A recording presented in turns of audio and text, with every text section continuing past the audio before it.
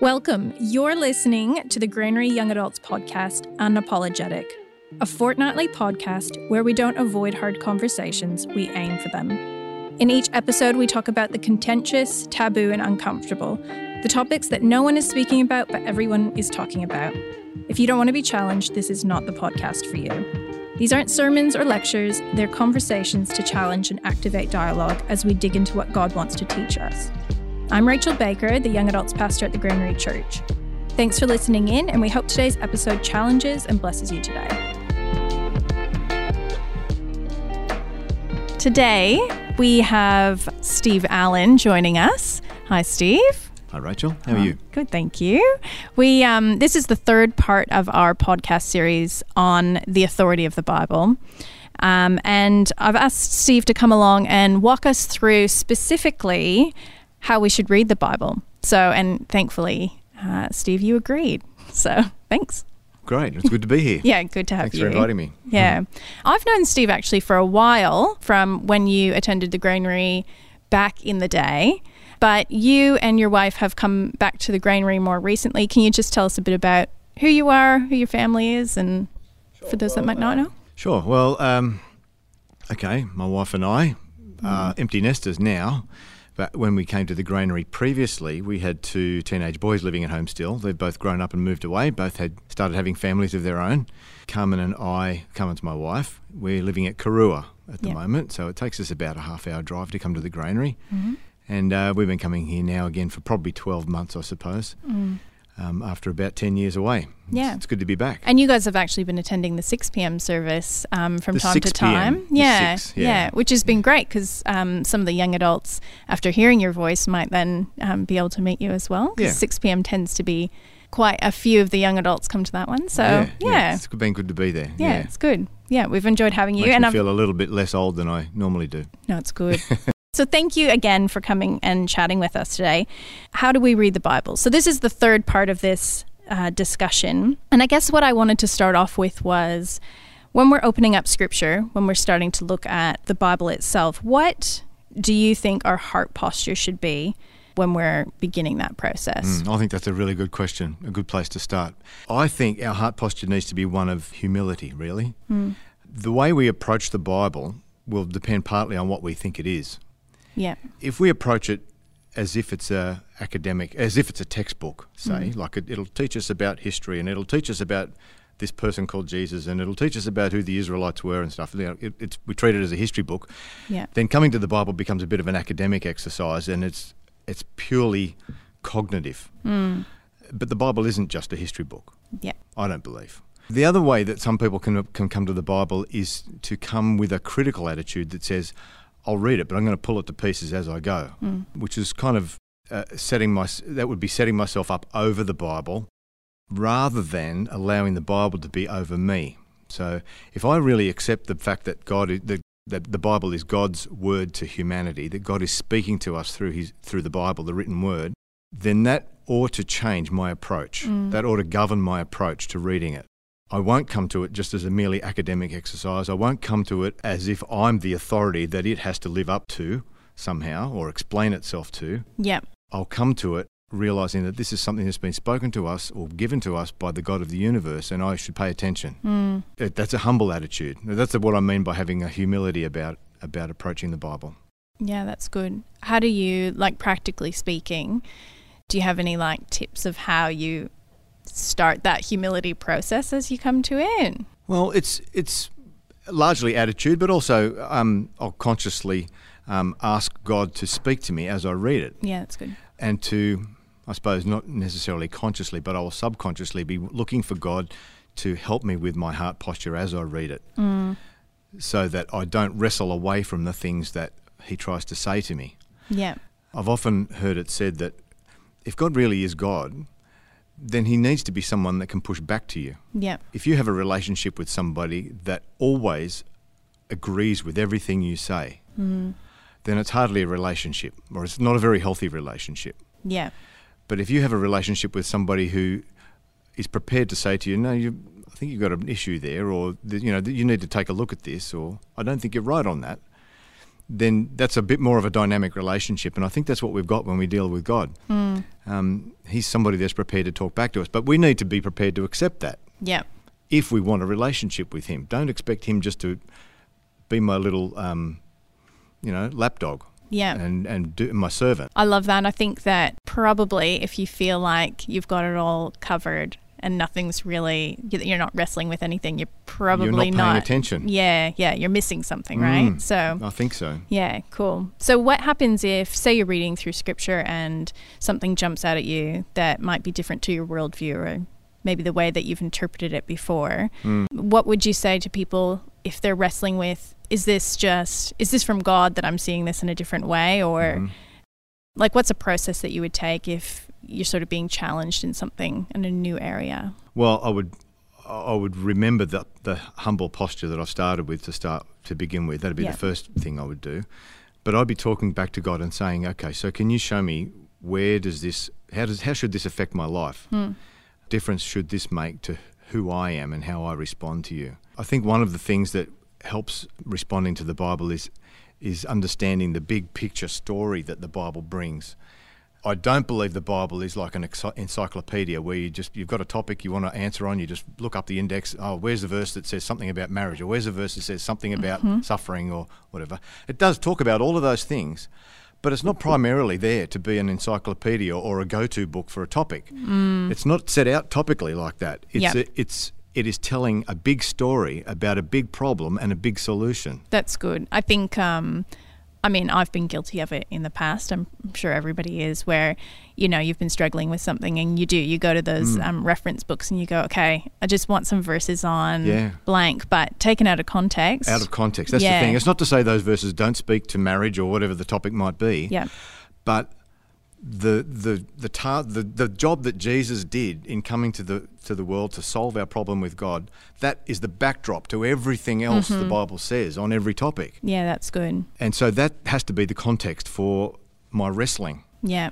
When I'm wrestling with God about an issue and he speaks to me in a verse somewhere, then part of my thinking has to be, how does this relate to what Jesus did and the mess that I got myself into and how he's rescued me from it? God's speaking to me on this topic out of the context of what Jesus did for us. I love that. So you've got a humble posture and a context of the story. It's a gospel worldview. That's what I'm talking about. Yeah. A gospel worldview. It has to be, everything we do with God has to be grounded in the gospel. Brilliant. I love that. So if we're starting to get into scripture, we've got this gospel story as the preface for getting into it. Where do we start? Where would you recommend starting when you're reading the Bible? For somebody that hasn't read the Bible before, doesn't know where to start reading, I would suggest reading the Gospels. Yep. Matthew, Mark, Luke and John. They're the first 4 books of the New Testament. Particularly John and Mark, I would suggest. Why is that? Matthew is a little bit harder to get into because it's written to a Jewish audience. And so it has lots and lots of cultural things that we have to work on understanding before we can really just read it through. It's all right if you know what those background things are, but if you don't, it's a bit puzzling. Yeah. Whereas John is very readable, very readable. It was written to a Gentile audience, a non-Jewish audience, a Greek audience. And I've heard the book of John described as being like a pool of water that is shallow enough for a baby to swim in, shallow enough for a baby to wade in, or deep enough for an elephant to swim in. Wow, that's great. It's very shallow and very deep at the same time. Yep. It's very, very deep, but it's readable. Accessible. Very accessible. Yeah. So I recommend the book of John to anybody. And the book of Mark is also good because it's quite short. Yep. And it was written to a Greek audience as well, who didn't know all the Jewish stuff and all the background that the Jews would have known. Yeah. So those 2 books would be the most accessible, I would say. And then it's always good to probably read the Psalms and the Proverbs. They're also pretty accessible, as long as you understand what they are. What are they? Well, the book of Proverbs is not a bunch of ironclad promises. Yeah. It's a bunch of tips for life, which are good. They're like general principles, bring up a child in the way he should go and he will not depart from it. That's not an ironclad promise, but it's a general principle that mostly works. Yeah. Great. And it's good stuff to read. Good things to run your life by. It is a good thing to bring up a child the way he should go, so to go and do it. They're also, I mean, you've just said that from memory as well. I like to call back to them because they tend to be shorter and easier to memorize. They're memorable. Yeah. They are memorable. Yeah. And Psalms are good too because they speak to a whole range of different human experiences. There's Psalms there that are full of joy and celebration and magnificence of God, talking about how great God is. There's others there are full of lament and how terrible life is and asking where God is when I'm in all this mess. Yeah. Where are you, Lord, kind of thing. Yeah. They're not necessarily readable as easily read as the Proverbs are, but they're useful to read. They're useful to read, and they can speak to the emotional part of us very, very well. But we need to remember this is a hymn book that we're reading. Yeah. It's not prose. It's not a narrative. It's a song lyrics. I think what you're saying about the range of emotion that it captures as well is important. I think that, Christians have to have it all together, and suffering is because, you've done something wrong, and that's right. It's all there, isn't it? That these are things we experience. Sometimes suffering's because even though you haven't done anything wrong. Yeah, exactly. And I think it's great to read the Psalms for that reason. Because if you don't, you can end up with the idea that, if I'm a Christian, my life's going to go perfectly smoothly. Yeah. And when something goes wrong, we think, well, Christianity didn't work. That was a waste of time. Yep. When the Bible is brutally honest about what it can be like to be living for God in a broken world, it can be sometimes harder to be a Christian in a broken world than it is to forget about God. Yeah. But that's the truth of it. Yeah. And the Bible's honest about that. So the Psalms are good to read for that sort of reason. Doesn't mean they're necessarily fun to read all the time. Sometimes songs of necessary. Lamentation are not fun to read. Yeah. But they can be good for you. Yeah. What about any tread carefully books where you kind of go without some context, maybe? Yes. There are. I can think of a few off the top of the head. Leviticus would be one. There's some really technical Jewish cultural things in there that you'd need a commentary to help you understand that. Yeah. I wouldn't sit down and read Leviticus without a commentary. I love that you're mentioning commentary because I wonder how many of the listeners would have commentaries on any of the books of the Bible or have ever referenced them before. Can you just give us a brief? What is it? A commentary is a book that's written. Basically, it's an interpretation that's been written by somebody's take on what the book means, but it's done by somebody who's a scholar, who's got the academic credentials to really dig into it and look at all technical aspects of where this book came from, who wrote it, what it means, what was the background. So it wouldn't be like me sitting down and writing a book about Leviticus. Yeah. It's a professor sitting down and writing it, somebody who knows academically what needs to be known to understand the book properly. Yeah, great. There's a lot of value in reading good commentaries, a lot of value. So if somebody's struggling with something, it's a good resource if you can get your hands on it. It's not necessarily your first place to go, but it's a good place because they're hard to read. They're academic books. Yeah. But they are a good place to go if you're struggling with it and this passage doesn't make any sense. I don't understand what this is talking about. Go and read a commentary and you'll often get some light on it. Well, we sometimes will have some of our young adults will say, I want to go deeper with reading scripture. Yep. Maybe that's a good challenge to get your hands on some commentaries of some difficult books of the Bible. Those are some of the tools I use when I'm putting a message together. Yep. Another one would be a concordance. I mean, there's apps that you can get for this kind of stuff now, rather than a hard copy necessarily, but a concordance is great because it helps you understand what the actual Greek words mean or the Hebrew words that have been said there. Yeah. So that you're not just guessing from an English translation. Translations are great, but if you really want to go deep and understand some of the nuances under the surface, then it's good to understand some of the languages underneath. Yeah. I think you should never read a passage and kind of go, well, nothing much here for me. Yeah. It's an unusual verse that doesn't say anything. Yeah. There's enough places to look to make every verse more helpful. Yeah, that's right. Good. So there are probably a few books of the Bible that you'd probably want to be careful with. Don't just jump straight in. Romans would be another one. Yep. That's hard going. Very, very good book, but it's hard going. You need help to understand it. Mm-hmm. Hebrews would be another one. Yep. Very, very Jewish in its background. So there's stuff there that won't make any sense to somebody that doesn't have an understanding of the Jewish context. Mm-hmm. But they're all good books. Yeah, all important, but Proceed with caution. On some of those. That's right. Yeah, fair. So we're talking about reading scripture. Do you think it's important to read scripture, or can we just hear about it from preaching and teaching? Oh, that's such a good question. Yeah. That's a good question. I think it's I think it's important to do both, because they both do two different things. Okay. I actually wrote myself some notes about this because it was a good question. The task of preaching is to do some of what the commentator does, actually, to dig into the Bible, the passage that we're looking at, and to get a bit of a technical understanding of what the original writer was saying to the original audience. Now that may say nothing to our context straight away. It may be talking about the I don't know, let's say the custom of foot washing. Yeah. Right? It meant something very clear to the people at the time, but it might not really mean anything to us. But the preacher's job is to work out what was the writer talking about when he was mentioning this foot washing. What's the lesson he wanted his original readers to learn? What's the principle that he wanted his readers to learn?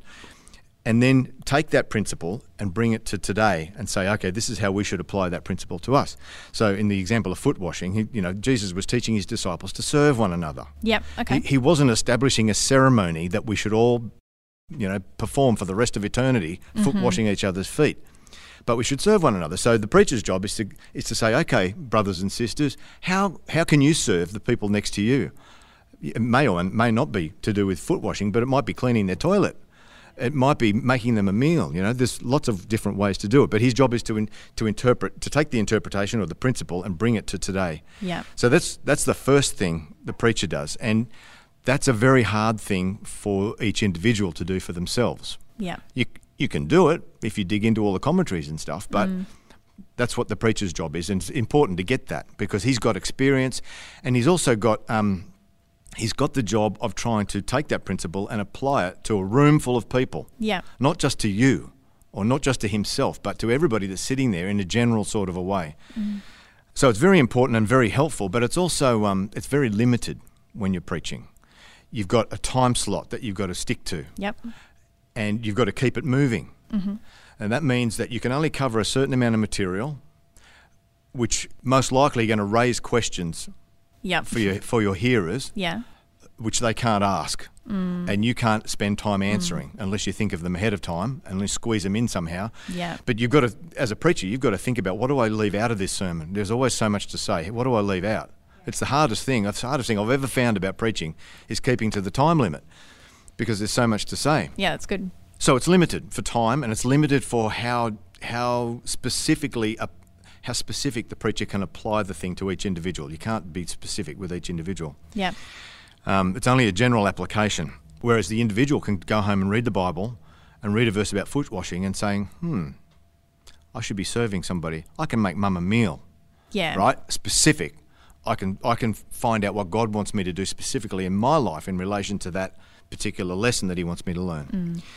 The individual, when you're sitting there listening to a sermon and you've got questions, you not only can you not ask the questions, but you also can't just pause and digest what you're hearing. Yeah. Because the preacher's got to keep moving. He's got to get all this material out in 20 minutes or 30 minutes or whatever it is. And so that's a good idea. Now, what's he saying now? You can't really stop. It's hard. I can't even take notes when I'm listening to a sermon because I've got to listen to what they're saying. So again, it's hard for the individual to digest everything that's there, but you can when you're sitting at home reading the Bible. Yep. Because you can carve out the time you need. Yep. And you can pause long enough for God to speak to you.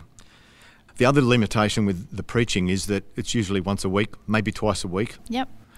Whereas at home, you can be constantly feeding on the Word. Yep. You can be feeding yourself every day. Yeah. And it's like food. Yeah. And so if you were just having a meal once a week, and somebody else was spoon feeding you, then you're probably not going to be all that healthy. Yeah. And that's kind of what it's like if you just rely on preaching. Preaching's great. Yep. But it's certainly... But it's not the whole meal. I know as a preacher that cannot possibly feed everybody the way they need to be fed. Yeah. That's good. And I think something too, like you were saying, if you've got a question or you don't even have time to write it down, but if you don't know scripture, how do you know if you've got a question? Yeah, that's right. That's right. Because having a familiarity with the Bible gives the Holy Spirit something to work with when he wants to put his finger on something in your life. Yeah, it's good. I find all the time if I'm listening to a sermon, echoes are going off in the back of my mind all the time. But that's like that verse and such, and that's like where Jesus said this, and that's what Paul said over there. And yeah, that's only because I've spent a lifetime of reading the Bible and just letting it soak in. Yeah, that's not an overnight thing. Nobody expects a person to start reading the Bible today and suddenly have all these echoes happening tomorrow. Yeah. It doesn't work like that. Yeah. Just like exercise doesn't happen overnight either. You don't lose weight overnight. All these things take time. And feeding on the Bible is the same. Yeah, that's good. We've got the advantage now of being able to go back and listen to podcasts. So we've got that, ability to listen back. You can re-listen. But I also wonder how many people actually will go back and listen, to every sermon. So you want to make sure that you're sort of following along and asking those questions as you go. They might lead you into a different direction in your own study time. But and you can go and follow it up yourself later. Yeah. Yeah, it's a good habit to get into. This next question that we've got is more about what we do with Scripture. So the question that I've got for you is, can we believe and obey only part of Scripture, or is it important to follow the entire Bible? This is a good question too. The short answer, I think, is that we need to believe all of it. Yeah. But let me clarify what I mean by that, because straight away some people are going to be misunderstanding my answer. As I said before, we have to understand what the Bible is and what it isn't. Yeah. The Bible is not a storybook, even though it contains stories. It's not just a narrative from beginning to end telling a story. The Bible isn't a science textbook. It's not purporting to be explaining scientific facts to us. Yeah. That's not what it's there for. It touches on things that science might touch on, but it's not a science book. Yeah. It's not a rule book, even though there are some rules in it. It's not just a book full of rules. Yeah. And it's not an encyclopedia, like I said before. It doesn't. It has tips for life in it, but it doesn't have an index where you just look up your favourite topic and just go to that. As I was saying before, the whole purpose of the Bible is to point to Jesus. And it's all about how he solves our problem with God. We need to understand that before we think about how much of it do we believe and how much of it. Understand what it's for first. That's good. The Bible shows us, in fact, everything in the Bible is going to be pointing to one of several things. It'll be either showing us what God is like. Yeah. It'll be showing us what we're like. And out of that, it'll be showing us the problem we've got with God, or the problem he's got with us. And the fourth thing is that it'll be showing us the solution that God made. Yeah, okay. For the problem that we created. Good. So if we think of those four things, who God is, who we are, what the problem is and what the solution is, everything in the Bible fits under one of those categories. And so when we look at things like, the 6 days of creation, and suddenly you've got a debate going on. Was it really literal 6 days, or was it scientific? And I mean, how does the Bible fit up with science when the science seems to think we've been around for millions of years? In the end, that's not an important question for me. Honestly, it's not. Yeah. We are here. We got here somehow. Yeah. I don't care whether it was 6 days or 6 million years. It's irrelevant. And the Bible, as I said, is not a science book, and it's not purporting to tell a scientific explanation for how we got here. It's not a scientific explanation. So it's a big mistake to come to the Bible and say, look at that, 6 days. What a lot of nonsense. Yeah. It must be rubbish. Yeah. Because the Bible's not claiming to make a scientific explanation. So we can still believe things. I can accept what the Bible says about the 6 days of creation, because its main point is that God made everything. The main point is not whether it was 6 days or not. The things that the Bible teaches, that God made the world, that it got messed up by our disobedience, that God did something about it, that Jesus came and solved that problem, that's what I believe, because that's the main message of the Bible. So when I say we need to believe all of the Bible, that's what I'm saying. Yeah. We need to believe the thrust of the Bible. Don't get put off by the details that are hard to understand. Yeah. And don't come to the Bible and dismiss it because there's a detail that doesn't seem, in our modern understanding, to fit with what we think of science, when it was never intended as a science book. Yeah, that's good. I think we can really get the, what's the word? We can get the bull by the tail. We can get the cart before the horse. I love that. I love that you're saying what the Bible is what it's claiming to be and what it isn't. Yeah. I think that's a really important way of approaching it, for sure. Yeah, and it changes the way you read it. It does. And I think it changes the way that I suppose that we might feel that we have to defend it as well. Yes. Because in a secular perspective, there are lots of ways of dismissing Scripture. Yeah. And if we're trying to fight it to say, no, it does prove these things, that proves science, or you can get into a argument that you're probably not going to come out looking like the winner. You become like a couple of 5-year-olds arguing about whose dad is stronger. Yeah. No, mine is. No, yours. Mine is. You know, it's pointless. It's a silly fight, I think. That's good. So pointing them back to what it is. Yeah, I like it. What it really is. I mean, Jesus is the crux of all of it. If the way I look at it, if you can work your way through the issues of who Jesus claimed he was, and is he true? Is he right about that? Did he rise from the dead? Yeah. Then all the other stuff falls into place because he believed the Bible was from God. Yeah. He appointed the disciples who wrote the rest of the New Testament. You know, if Jesus is right, then the Bible is right. Yeah. In my view. Yeah, it's back to that gospel. Yeah. Yeah. Yep. That's great. We've kind of touched on this one already, but if daily Bible reading isn't a rule, if we're saying the Scripture is not a rule book, even though it says to read the Bible every day, why do we do it? We do it because it's food. That's the bottom line. You know, the Christian life really is not about rules. And I think whether it's to do with Bible reading or praying or meeting with others or turning up to church so many times a week or any of that, the Christian life is not about a bunch of rules. Yeah. That was the only way to relate to God before Jesus came. But when Jesus came, he obeyed the rules for us. Yeah. You know, he ticked all the boxes that we couldn't tick for ourselves, which means that there is grace for us when we can't or don't tick the boxes. Yeah. And it changes the context of our faith. Our faith is no longer about me performing well for God, therefore he owes me a good life. That's what it used to be like. That's how people, and that's how religious people still see it. Yeah. If I perform well, if I'm good, if I turn up to church, if I read my Bible so many times a week, then God owes me a good life. Yeah. That's religion, but that is not Christianity. Yeah. Christianity, that's not the gospel. The gospel says, I am presenting God with a bad life. And Jesus swapped it for his good life. Yeah. And therefore, I want to know more about him. I'm going to read the Bible. I'm going to talk to him. I'm going to meet with other people who love him. That's relationship-based. It's not rule-based. It's entirely different. And I think you're talking too about something that happens in your heart where you seek these things out. Yes. When that changes. Because I think there's also the maybe temptation for some people to say, well, it isn't a rule, so I'm going to do as the bare minimum. As little as I possibly can. Yeah, just the minimum to get me to heaven. Yeah. It's a bit like the person that goes to college and aims for D's because D's get degrees. Yeah. It's to do with our hunger. In fact, that was one word that I had written down here, is that you don't need a rule to read the Bible, because you don't need a rule to eat your dinner. Yeah. You don't need a rule that says eat 3 square meals a day. It's your hunger that makes you do that. And it's exactly the same with reading the Bible. If you understand who Jesus is and what he's done for you, you will be hungry. Yeah. You will be hungry for him. You want to know more about him and how to be like him.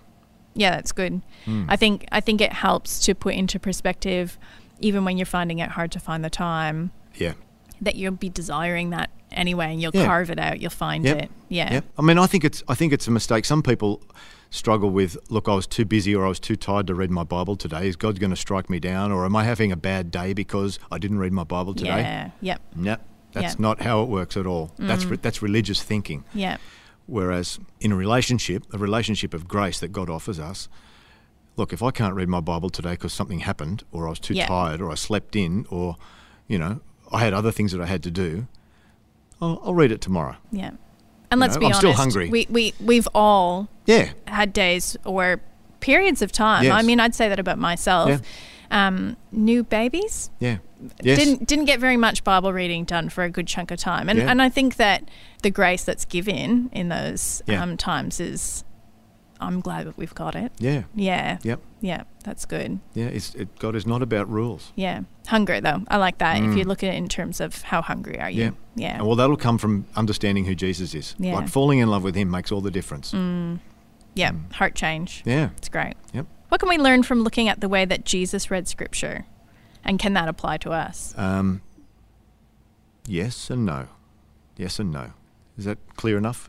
I think we can learn a few things from how Jesus read Scripture. There are some of the things we learn are things that were unique to him, and some of them are things that we can imitate. So I did make a few notes about that. Yeah, good. The first thing I thought of was that Jesus' Bible that he had was the Old Testament. Yeah. What we call the Old Testament, the Hebrew Scriptures. Jesus saw them as primarily speaking about him. Yeah. Now, I can't say that about myself. Yeah, fair. I can't say any of the Bible speaks about me. Yeah. It speaks to me. Yes. And it speaks about me in a general way, but it doesn't speak about Steve Allen. We might be ending the podcast if you'd said different. Yeah, that's right. But Jesus, upset the apple cart because he clearly said that he believed the Bible was talking about him. Yeah. I've written down a couple of verses. In John chapter 5, he's having a debate with the Pharisees, the religious leaders. And he says to them, you guys, in other words, you study the Scriptures diligently because you think that in them you have eternal life. These are the very Scriptures that testify about me, yet you refuse to come to me to have life. Now, it couldn't be any clearer what he was saying there. Those Old Testament Scriptures where you're so adamant about, that's where you get your life from, they're all about me. You need me. Me. And he wasn't embarrassed about saying that because he knew that was the truth of it. Yeah. There was another verse from Luke. You remember the story where after Jesus had risen from the dead, there was a couple of the disciples, unnamed disciples, who were walking on the road to Emmaus. Yep. And Jesus came up and spoke to them without them realising who he was.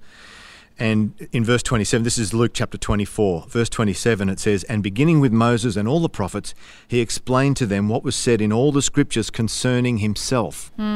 So very clearly, again, he's teaching them, the Old Testament, guys, you might not realise it, but this is all about me. Didn't you realise who I was when I was with you? So that's something that is uniquely Jesus. But the thing is, we can learn from that. Not that the Bible speaks about me, but we need to remember, like I've been saying, that the Bible speaks about Jesus. That is who it's about. Yeah, that's from good. Beginning to end. It's about Jesus. And that will set the tone for how we read it and how we understand it, how we apply it even. So I think that's important. Yeah, that's good. It also shaped a lot of what he did. Things like healing lepers and feeding the 5,000. If you read in the background, if you read up on these verses, you'll realise that what he was doing there had echoes back in the Old Testament. There were things that happened in the Old Testament times that Jesus was pointing to by doing these miracles. Yeah. So his understanding of the Old Testament shaped a lot of what he did in his ministry. Good. And he would have been... the people around him would have also been picking up on those things too. Yes. Sometimes I forget that, and then when you read it again with the understanding that actually these are Jewish people that would have known that this was actually pointing to something in their Scripture that, it meant something different than just, we got some bread. That's right. It was very, very clear and sharp imagery for them. Yeah. They understood. One of the other things that Jesus did with Scripture that was unique to him was that he reinterpreted it, a lot of it. So you think about the Sermon on the Mount, and times where he says, "You have heard it said, thou shalt not be divorced." I say, don't even be unfaithful. Don't even look at a woman with lust. Yeah. He reinterprets the Scripture. Now that was a big taboo. That was a big no-no for anybody to take the Scripture and say something else alongside it. And he spoke about it with authority over it. So that was uniquely Jesus as well. Yeah, not for us. Not for us. No, that's not something for us to do. Yeah.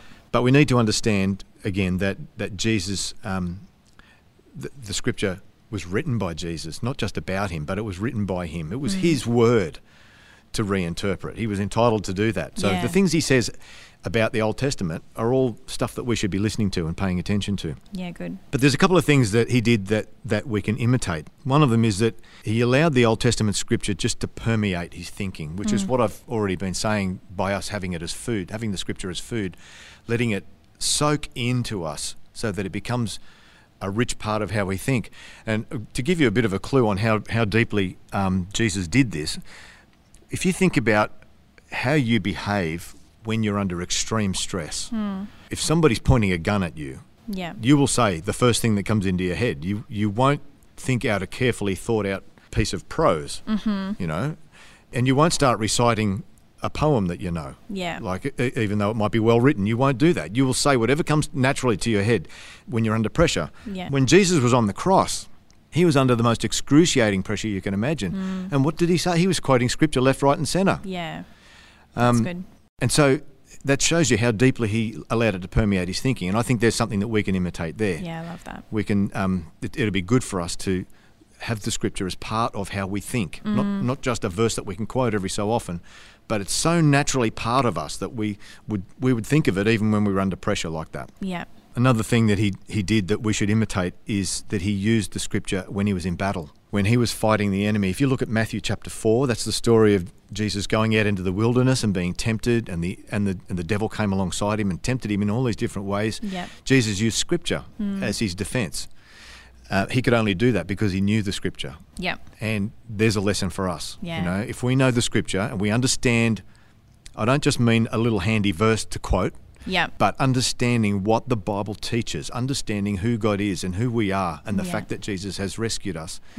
There's security in that, and we need to have that if we're going to have any chance of fighting against the enemy. Well, the Bible talks about the Bible being the sword. And the sword of the Spirit. Yeah, that's right. That image always sticks with me because, you know, if you just look at it as that, though it's just some words on paper, versus this is actually, we're being equipped with something here. Yeah, that's right. Yeah. It's far more potent than just a written piece of writing. Yeah, that's good. So I reckon that's what we can learn from how Jesus read the Bible. Amazing. This has been really good, and now I'm actually like keen. I'm like, oh, I want to go back. I've got a concordance, and there's a few things that I actually have thought of while we've been chatting. I'm like, oh, I'd actually love to go back and see a little bit more about what that is. And I think it's that it's so exciting when you get that passion and that desire to get into the Word. Yeah. And yeah, we all go through peaks and valleys, but like you said, feeding on it. Yeah. And not just relying on others to spoon feed it is brilliant. Babies don't grow up to be 21-year-olds still being spoon fed unless there's something seriously wrong. Yeah. And that's how we ought to be as Christians. Yeah. You know, we as we grow in maturity as Christians, we ought to be able to feed ourselves. Yeah. And eventually feed others. Yeah, that's good. You know, that's the sign of Christian maturity, when you can start meeting other people's needs. Yeah. But if you've been spoon fed, well, I mean, Paul talks about that in one of his letters, doesn't he? About by now you should be feeding other people, but you're still needing milk. Yeah. This is what he's talking about. Yeah. And that responsibility falls on us too. Nobody's going to come in and say, you're ready now, you need to. Yep. So, yeah. That's right. Yeah. No, that's good. Thank you so much. It's been really helpful, really enlightening, and I'm excited because now I feel, like I said, excited to go and look a few things up. But this is a great third part to this series, and I think it's going to bless a lot of the people that have heard this and hopefully challenge some people too. And as we've said at the end of the other podcasts, if you've got any questions or thoughts or you disagree with anything, let's start a conversation. Sure. So make sure you let us know. Great. Thanks again, Steve. Thanks for having me. Been a pleasure. Thanks for joining us today. We hope this has been eye-opening, challenging, and if you disagree with anything we've said, that you're looking to Scripture as you prepare your rebuttal. We would love to hear from you if there's anything you interpret differently, feel we've left anything unaddressed, or if you just want to hear more about what we were talking about today. Please share the episode if you found it interesting, and subscribe to get notified when new episodes are published. And for more information about the podcast or Granary Young Adults, connect with us on socials at Granary Young Adults.